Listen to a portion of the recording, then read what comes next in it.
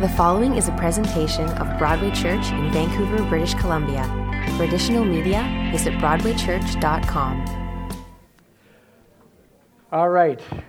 It's been a couple weeks, 3 weeks, I think, since we were last together. So let me do a quick review so you remember that we're in the New Testament and we're in the book of Revelation. And let's quickly remind ourselves what this book is about. Well, it's an apocalyptic, prophetic letter.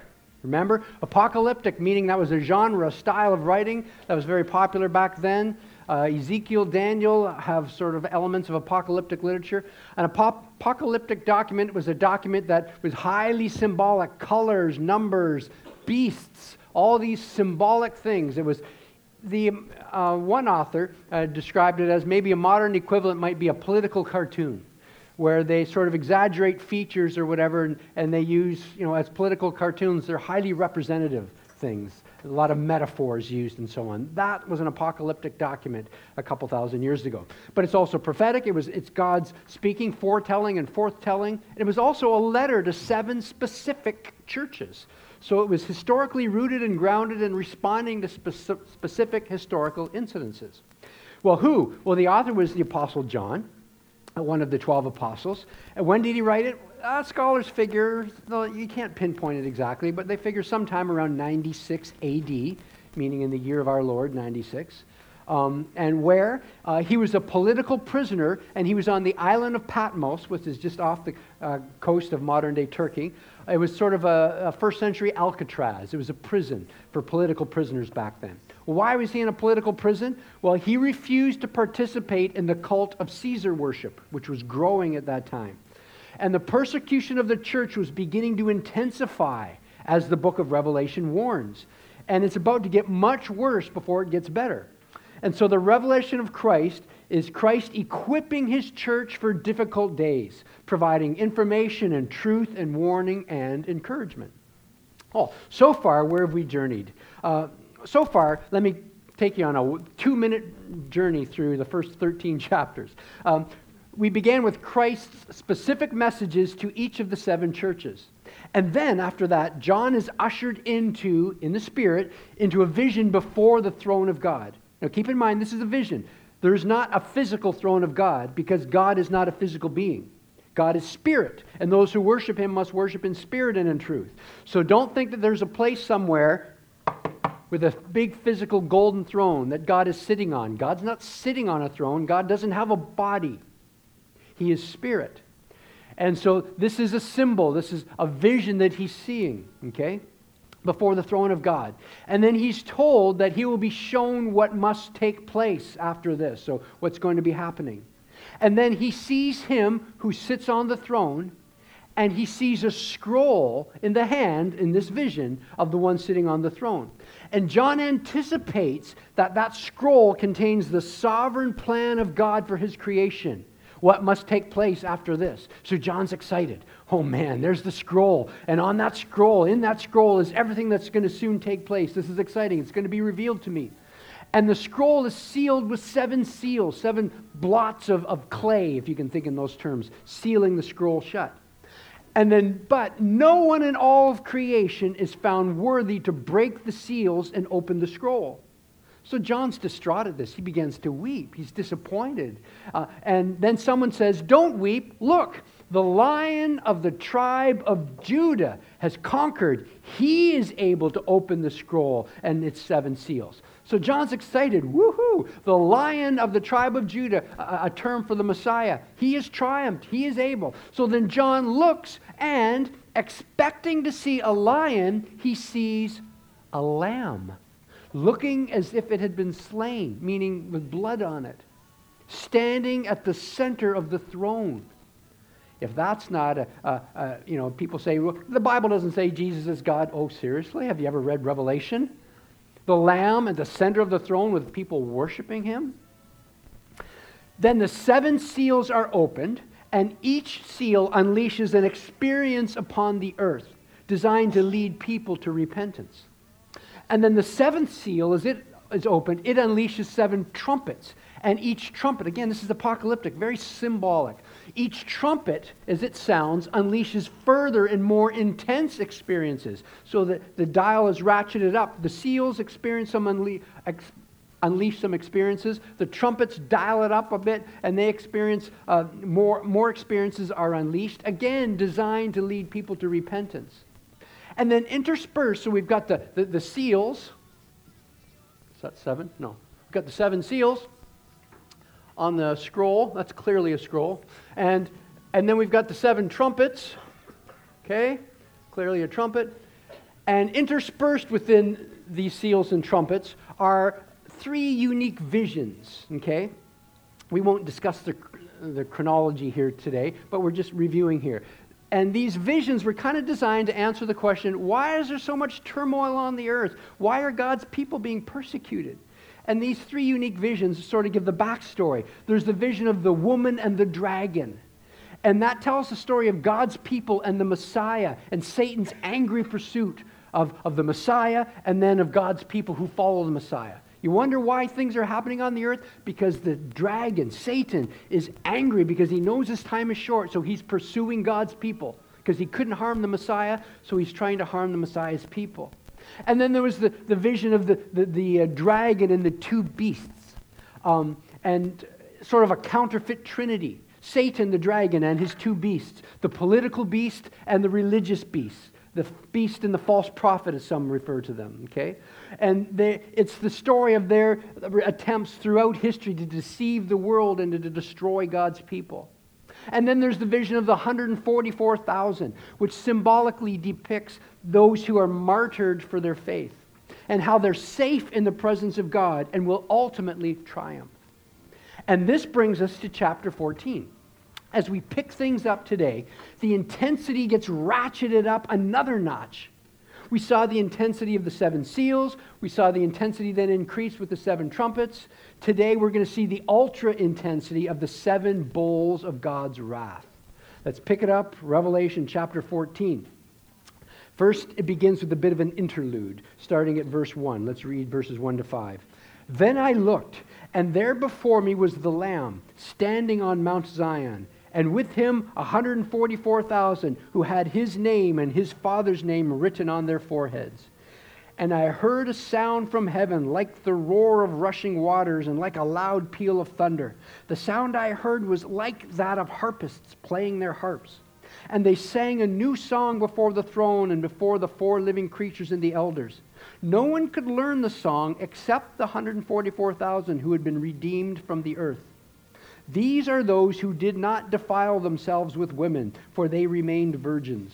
They follow the Lamb wherever he goes. They were purchased from among mankind and offered as first fruits to God and the Lamb. No lie was found in their mouths. They are blameless. So we have the Lamb and the 144,000. Now, as your outline says, you've been waiting all this time for that phrase. As your outline says, John revisits the symbol of those who were martyred.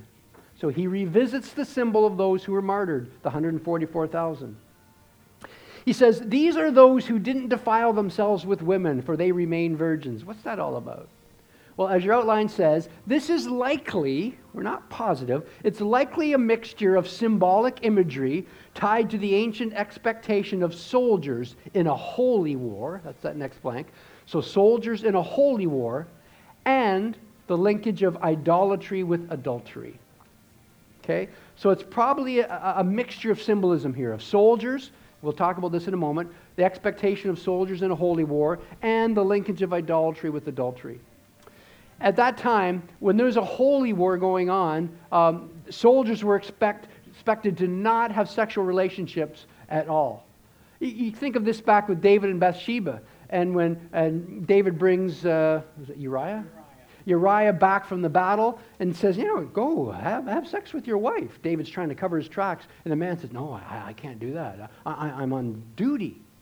And so there's the sense that it's not that sex was bad, it was just the sense of setting oneself apart for a unique purpose at that time. And idolatry is often linked with adultery in the Old Testament. So it's probably a mixture of those metaphors that these folks remained pure. They were not idolatrous, okay? They were pure towards God in the midst of a world that was idolatrous. And what does it mean when it says there are no lies are found in their mouths? They're blameless. Are they perfect? No. Again, this is apocalyptic language in the context of those who have been martyred. These people told the truth about Jesus to the very end. They didn't lie and say, no, he's not God, he's not my Messiah. They were blameless. No lie was found in their mouths to the very end. They told the truth to death. All right, let's pick it up in verse 6 of chapter 14. Then I saw another angel flying in midair, and he had the eternal gospel to proclaim to those who live on the earth, to every nation, tribe, language, and people. He said in a loud voice, "Fear God and give him glory, because the hour of his judgment has come.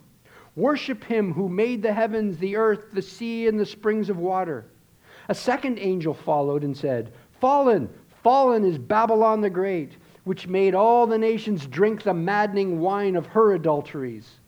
A third angel followed them and said in a loud voice, "If anyone worships the beast and its image and receives its mark on their forehead or on their head, they too will drink the wine of God's fury, which has been poured full strength into the cup of his wrath. They will be tormented with burning sulfur in the presence of the holy angels and of the Lamb, and the smoke of their torment will rise forever and ever. There will be no rest day or night for those who worship the beast and its image, or for anyone who receives the mark of its name. This calls for patient endurance on the part of the people of God who keep his commands and remain faithful to Jesus. And then I heard a voice from heaven say, "Write this, blessed are the dead who die in the Lord from now on." And now, what we're dealing with here is the three angels, okay? And as your outline says, these angels are preparing us for the final round of 7 judgments on the earth. First of all, the first angel offers the final opportunity to experience God's grace. So the first angel offers the final opportunity to experience God's grace. Then the second angel declares God's final judgment over the satanic kingdom. That's the next blank, satanic kingdom. So there's God's grace is offered, and then the final judgment over God's final judgment over the satanic kingdom. Third, the third angel declares the final outcome for those who give allegiance. Allegiance, spell that for some. Allegiance. Who give, that's an A there, who give allegiance, okay, to the satanic kingdom. So they link themselves to the satanic kingdom. Now, what's this talk of burning sulfur in the presence of God and smoke and torment and so on? John's grasping for words here. He's giving expression using the only kind of language he has to communicate a horror of a being, by the way, who's made in God's image to be in relationship with God. The horror of that being actually being separated from that God forever. So let's not lose sight that this picture is embedded in an apocalyptic document in the middle of a vision filled with all kinds of other bizarre and horrific and clearly symbolic pictures here. And John's being a realist in verse 12. Faithfulness to God in a world that's under the influence of Babylon, the satanic kingdom, is going to mean more martyrdoms. Things are going to get worse before they get better. And John's laying that out in verse 12 there. Let's keep going. Revelation 14, picking up at verse 14. He says, "Yes, says the Spirit, they will rest from their labor, for their deeds will follow them. And I looked, and there before me was a white cloud, and seated on the cloud was one like a son of man, with a crown of gold on his head, and a sharp sickle in his hand. Then another angel came out of the temple and called in a loud voice to him who was sitting on the cloud, 'Take your sickle and reap, because the time to reap has come, for the harvest of the earth is ripe.' So he who was seated on the cloud swung his sickle over the earth, and the earth was harvested."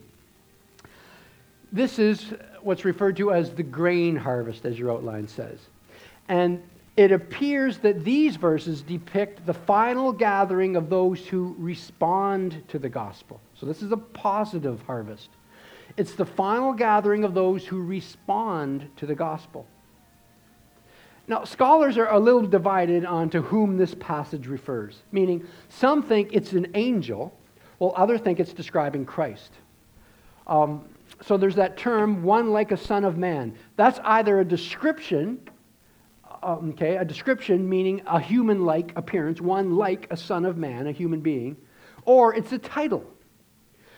A son of man was a messianic title rooted in the book of Daniel, Daniel chapter 7, and it was Jesus' favorite reference for himself. Interestingly enough, the early church never picked up on it.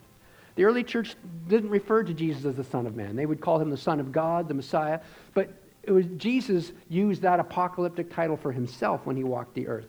So it's either a description of him, human-like appearance, or it's a title, or it could be a blend of both, a description and a title together. But as I look at this, so one like a son of man, seated on a white cloud, so that's a heavenly source, with a crown of gold on his head, that symbolizes royalty.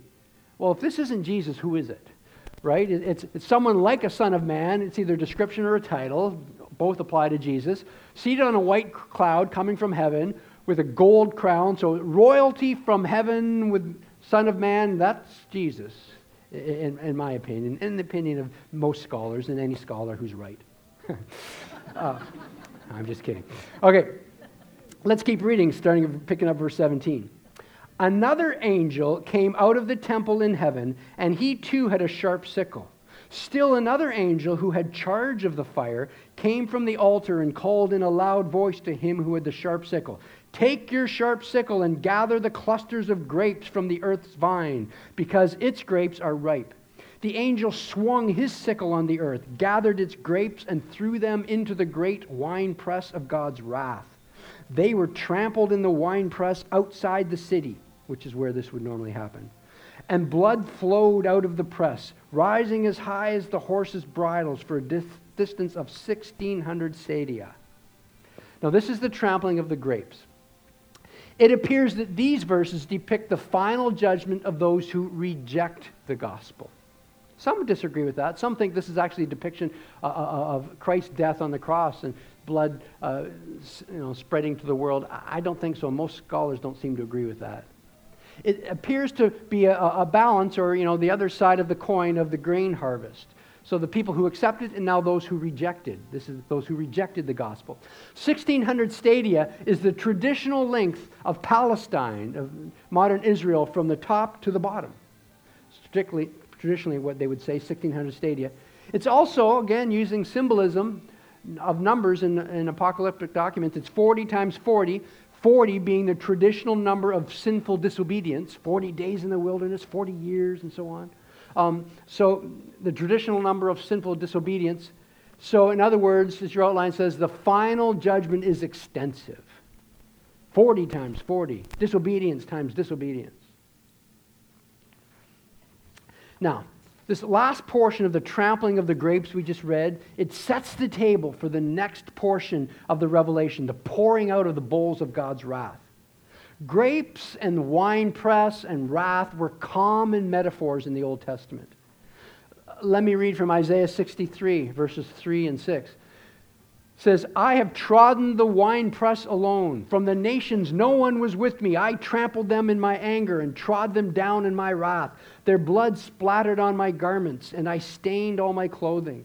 I trampled the nations in my anger. In my wrath I made them drunk and poured their blood on the ground." So this imagery was very common in the Old Testament. And the grapes of wrath and the Battle Hymn of the Republic. "Mine eyes have seen the glory of the coming of the Lord. He is trampling out the vintage where the grapes of wrath are stored." That's from this passage here in Revelation. So then we get the 7 bowls of God's wrath, picking it up in chapter 15. So after an excursion that unpacked the content of the previous 7s, the 7 seals and the 7 trumpets, John now describes the final series of 7s. The intensity is increased with each cycle. This final round has the highest intensity. The previous cycles were for the purpose of bringing about repentance.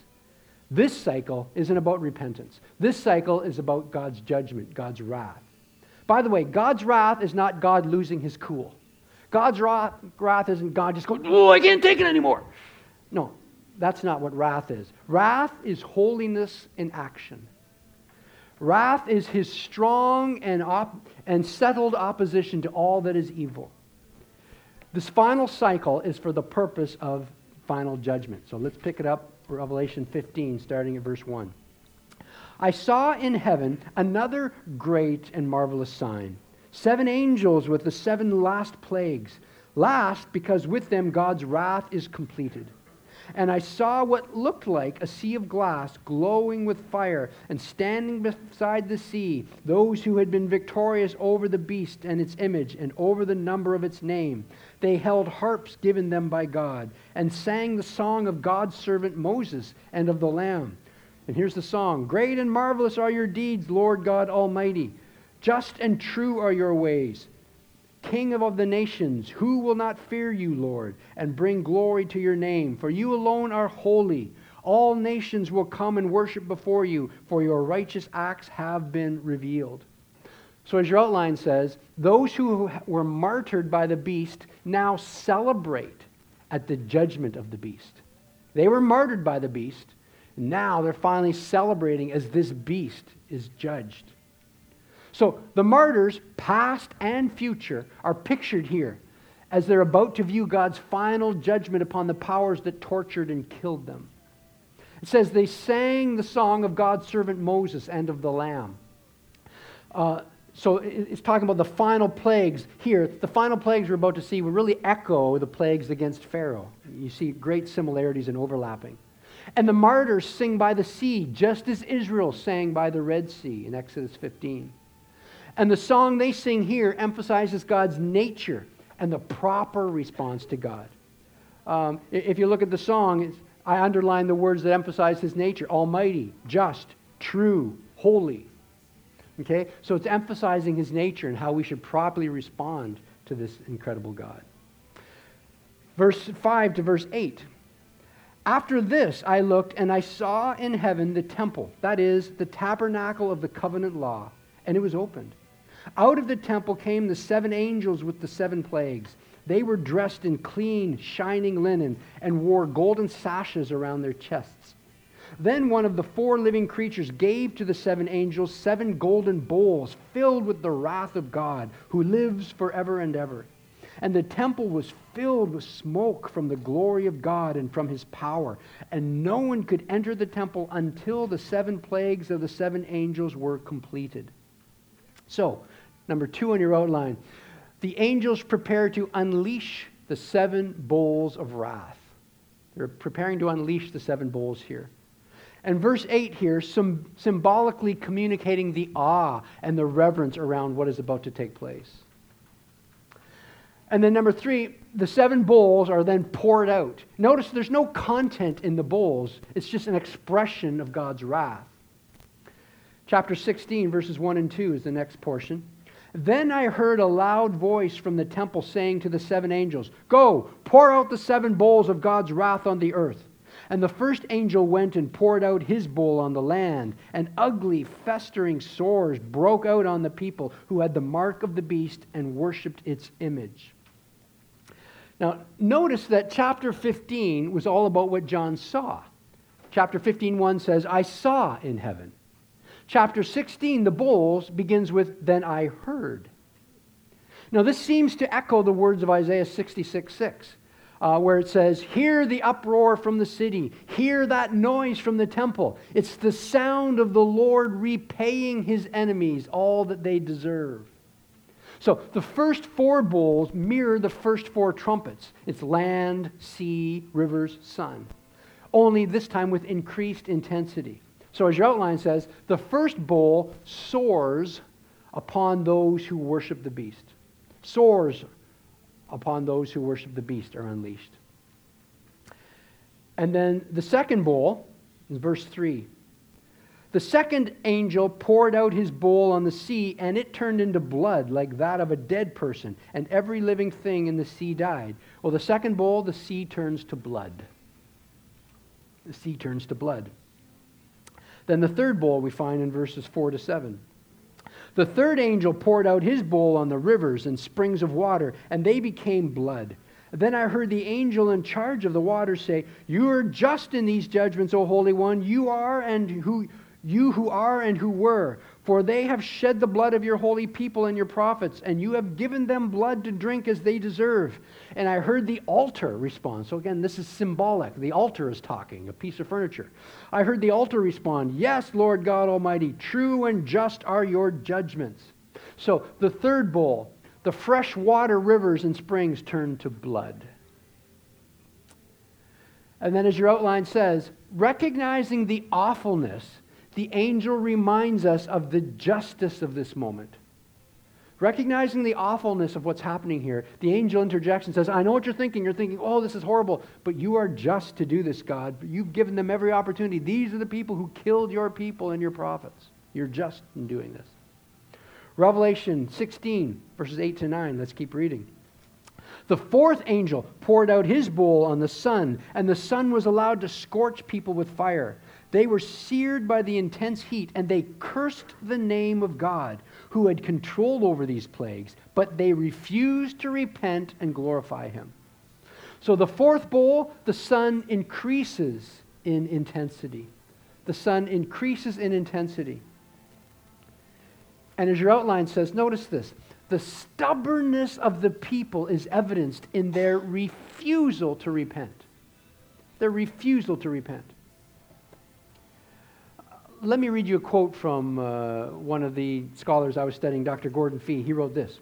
He says, rather than seeing the hand of God in all this as a call to repentance, instead they cursed the name of God, whom they instinctively recognized as the one who had control over the plagues. Nonetheless, this recognition of the divine origin of these plagues leads not to repentance. No, rather they refuse to repent and glorify God. At this point, John is affirming a common reality, Fee says, that even though people wish to live totally apart from God, nonetheless, when things go against them, God's the one they blame. I don't know if you've ever seen or heard of the drama Heaven's Gates and Hell's Flames. It's traveled the world, really, and it's seen hundreds of thousands, if not millions, of people saved. Well, that drama was actually based in the church I pastored before I was at Broadway Church in the Niagara region. It came out of that congregation, and the head of that Heaven's Gates, Hell's Flames, the head office was right there in that congregation. And when he was doing a rewrite of it, I remember sitting down with him and saying, Rudy, I said, there's one part of your drama that bothers me. I said, because if you're familiar with the drama, Heaven's Gates, Hell's Flames, individuals, it's depicted, they're living their lives, and you see these people live their lives, and then they die, and then they're ushered before the throne of God. And depending on whether they're followers of Christ or not, they're either ushered into heaven or into hell. And it's very dramatic. And there are some scenes, or in all the scenes, when people would go into hell, what they would do is they would be begging God, no, please, no, I'm sorry, I'll repent, no, I'm sorry. And they're dragged literally by demons in this drama into hell. And as you're watching that, you're thinking to yourself, man, God's cruel. Like if that was me, and those were my kids, and they're begging and promising they'd repent, I'd say, all right. But God's such a mean, heartless, unloving. I said, Rudy, I've always had trouble with that because I don't think what you're depicting is actually what's in the Bible. I said, as I read Scripture, people, when they're before God and they're being sentenced, they're not begging. They're still cursing. The nature of sin is revealed at that moment. And so what he did in the one that, I don't know if he's still done it, now that I'm gone, maybe he's reverted back, I don't know. But in his new version that he did, it was the people would then curse God as they're being dragged away from God's presence. Because that is the nature of sin. That's what sin does. Let's keep reading. Chapter 16, verses 10 to 11. Says, the fifth angel poured out his bowl on the throne of the beast, and its kingdom was plunged into darkness.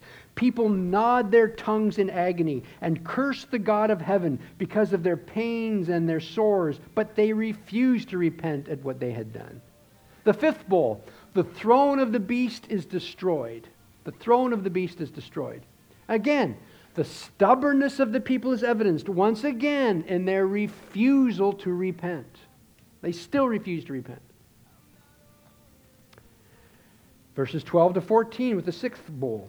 The sixth angel poured out his bowl on the great river Euphrates, and its water was dried up to prepare the way for the kings from the east. Pause there for a moment. Remember, the Romans feared the Euphrates River drying up. They feared an invasion from the east. This was in their psyche, and it's being played on here. Then I saw three impure spirits that looked like frogs. They came out of the mouth of the dragon, out of the mouth of the beast, out of the mouth of the false prophet. There's that unholy trinity. They are demonic spirits that perform signs, and they go out to the kings of the whole world to gather them for the battle of the great on the great day of God Almighty. Let's pause there. Let's pause there. The sixth bowl. God sets the scene for a final cataclysmic battle. Final cataclysmic battle, setting the scene here. And as it says in your outline, the unholy trinity stirs up the people for the battle. So the unholy trinity stirs up the people for this battle. Now this final battle is described later in chapter 17 to 19. Okay? So we'll get to it then more. Let's keep reading. There's a brief interlude. He follows the pattern he did with the seals and the trumpets. Between the sixth and the seventh, there'd be a brief interlude. He did it each time. He's doing it again here. This one's so small you barely even would notice it. But let's read verses 15 to 16. Look, I come like a thief. Blessed is the one who stays awake and remains clothed so as not to go naked and be shamefully exposed. Then they gathered the kings together to the place that in Hebrew is called Armageddon. Again, following the same pattern he used with the seals and the trumpets, John has a brief interlude between the sixth and seventh in the sequence. He calls God's people to remain watchful and ready. He then names the place of the upcoming final battle. The name Armageddon literally means Mount Megiddo. Now, strictly speaking, geographically speaking, there is no such place. In our trip to Israel, which you're welcome to come and join us, we will be going to Megiddo, and we'll be going to that field of Megiddo, and which is an incredibly famous field in the history of Israel. Battles were fought there, and it's the plain of Armageddon is what they often call it today. But it's not called the Mount Megiddo, it's Tel Megiddo. It's a city, a Tel. Whenever you see the word Tel, like Tel Aviv or something, Tel is the Hebrew word for a mound that's man-made. So cities, back in those days, when a city was defeated, you just built on top of it. And when that was defeated, you just built on top of the rubble. And that became a Tel. It's called a Tel, T-E-L, not two L's, one L. And so Tel Megiddo is, when you go there, you have to drive up and you climb up, and we'll go there, and you're on top of this city. So the ruins are kept built one on top of the other. But it's not Mount Megiddo. There is no such thing as Mount Megiddo. So he's made up a name here. There is no such place. So as your outline says, opinions vary as to whether or not this is an apocalyptic symbolism or if there's a literal final battle in a literal geographical place. So is this just apocalyptic symbolism, or is there a literal final battle in a literal final geographical place? You could make a strong argument for either one. You decide which you think is true. Okay? Intelligent, godly people disagree. Chapter 16, verses 17 to 21. The seventh angel poured out his bowl into the air, and out of the temple came a loud voice from the throne saying, "It is done." And then there came flashes of lightning, rumblings, peals of thunder, and a severe earthquake. No earthquake like it has ever occurred since mankind has been on earth, so tremendous was the quake. The great city split into 3 parts, and the cities of the nations collapsed. God remembered Babylon the Great and gave her the cup filled with the wine of the fury of his wrath. Every island fled away from the mountains, and the mountains could not be found. From the sky, huge hailstones, each weighing about 100 pounds, fell on people, and they cursed God on account of the plague of hail, because the plague was so terrible. The seventh bowl, into the air it's poured, causing worldwide catastrophes. Worldwide catastrophes are caused by the seventh bowl, as it's just poured into the air. As your outline says, Satan's political and religious systems, that's Babylon the Great is what that symbolizes, and capital city is destroyed. It's destroyed. And the last blank, the stubbornness of the people is again evidenced in their continued refusal to repent. Now here's the thing. All of this is not the final judgment, but only a prelude, a ramping up to it. These 7 bowls of God's wrath merely soften up Babylon for God's final judgment, which we'll look into next week. We're going to begin what we're calling, and one author calls, and I'm copying, the tale of 2 cities. We're going to see the tale of Babylon the Great, and then in the last week, the tale of the New Jerusalem, the tale of 2 cities. Let's open this up for questions now about what we learned today. Any questions about what we've discussed in the last 40 minutes? No. Wow. I am that clear, profound as a teacher. Thank you, Bob, for acknowledging I'm not that clear.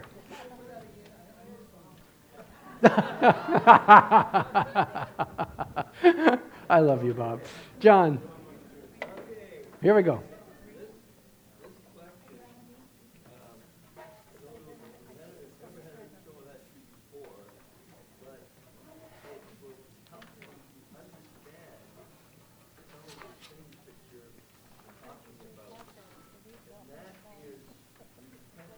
Okay, get to the question, John.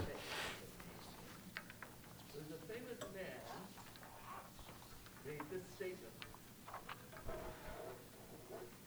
I repent because I have betrayed the innocent blood, and his repentance was not accepted, and he went and hanged himself. Okay, you're misquoting Scripture. It doesn't say I repent because I betrayed. He just said I have betrayed innocent blood. It doesn't say I repent. No. That's Judas. You're quoting Judas, yes. But he didn't repent. He just says I have betrayed innocent blood. He threw the money down on the ground. But it doesn't say he repented. Good question. But don't ever misquote Scripture to me again, John. God bless you. Other questions?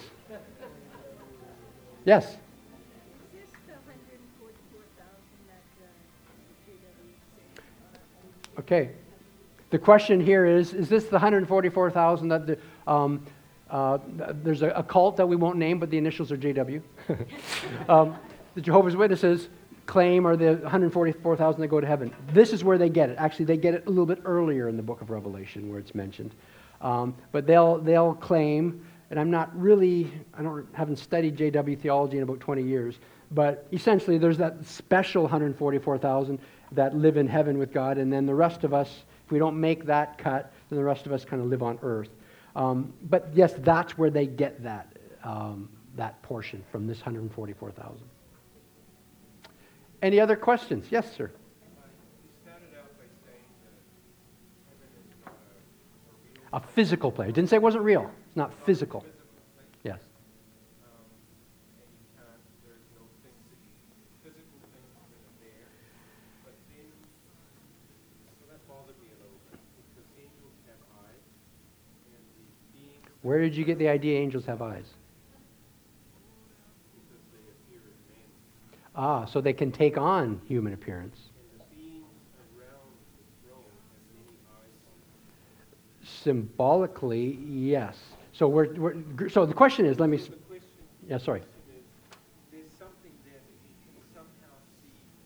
So what is it going to be like? Will we be able to see God somehow? Yeah. Will we be able to see what's happening around Yeah. there somehow? Yeah. Great question. So the question is, hey, listen, Darren, you said that heaven's not a physical place, but angels have eyes, and the beings around the throne have several eyes all over, and what will it be like then? Will we interact, or will we see things, and so on? Is that the gist of your question? Okay. So, again, we're dealing with an apocalyptic document, and so we have to let Scripture translate Scripture. So we need to understand that Jesus via John is speaking in terms that we can understand. It's just like the hand of God and the arm of God is not too short. Does God have an arm? No. Does he have a hand? No. But it says he does. No, but you need to interpret Scripture according to its genre. And so that's a metaphor. He's speaking to us what's called anthropomorphically, in a way that a human can understand, giving human qualities to something that doesn't itself have human qualities. But so that we can understand. When we hear his arm is not too short, what we're hearing is God is powerful. He can do it.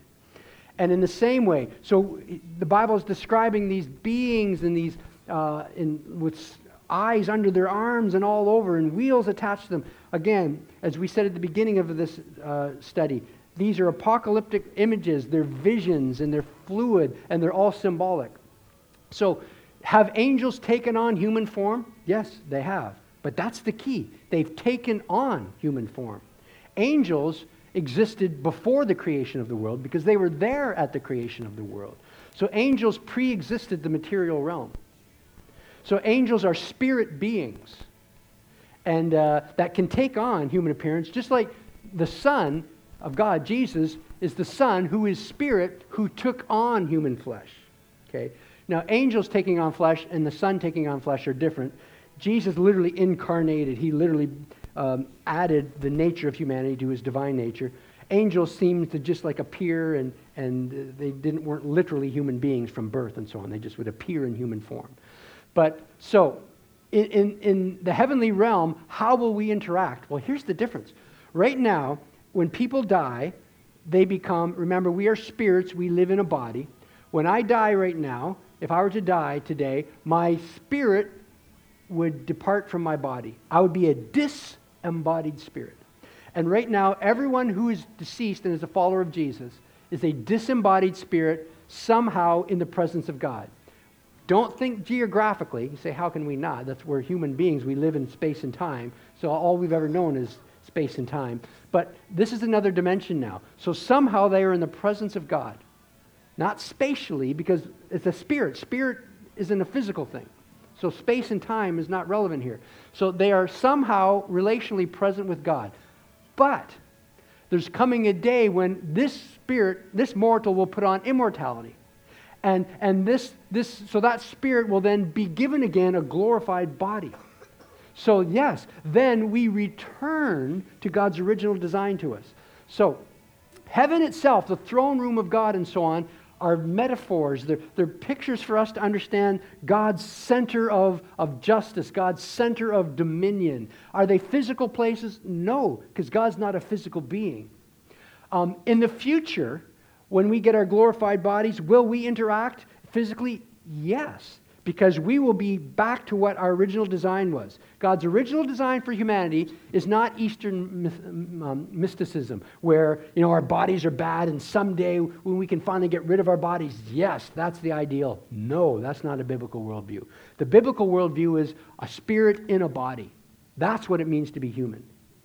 And so someday we will return to God's original design. Our pure spirit will then be given a pure glorified body, and forever we will exist in that realm.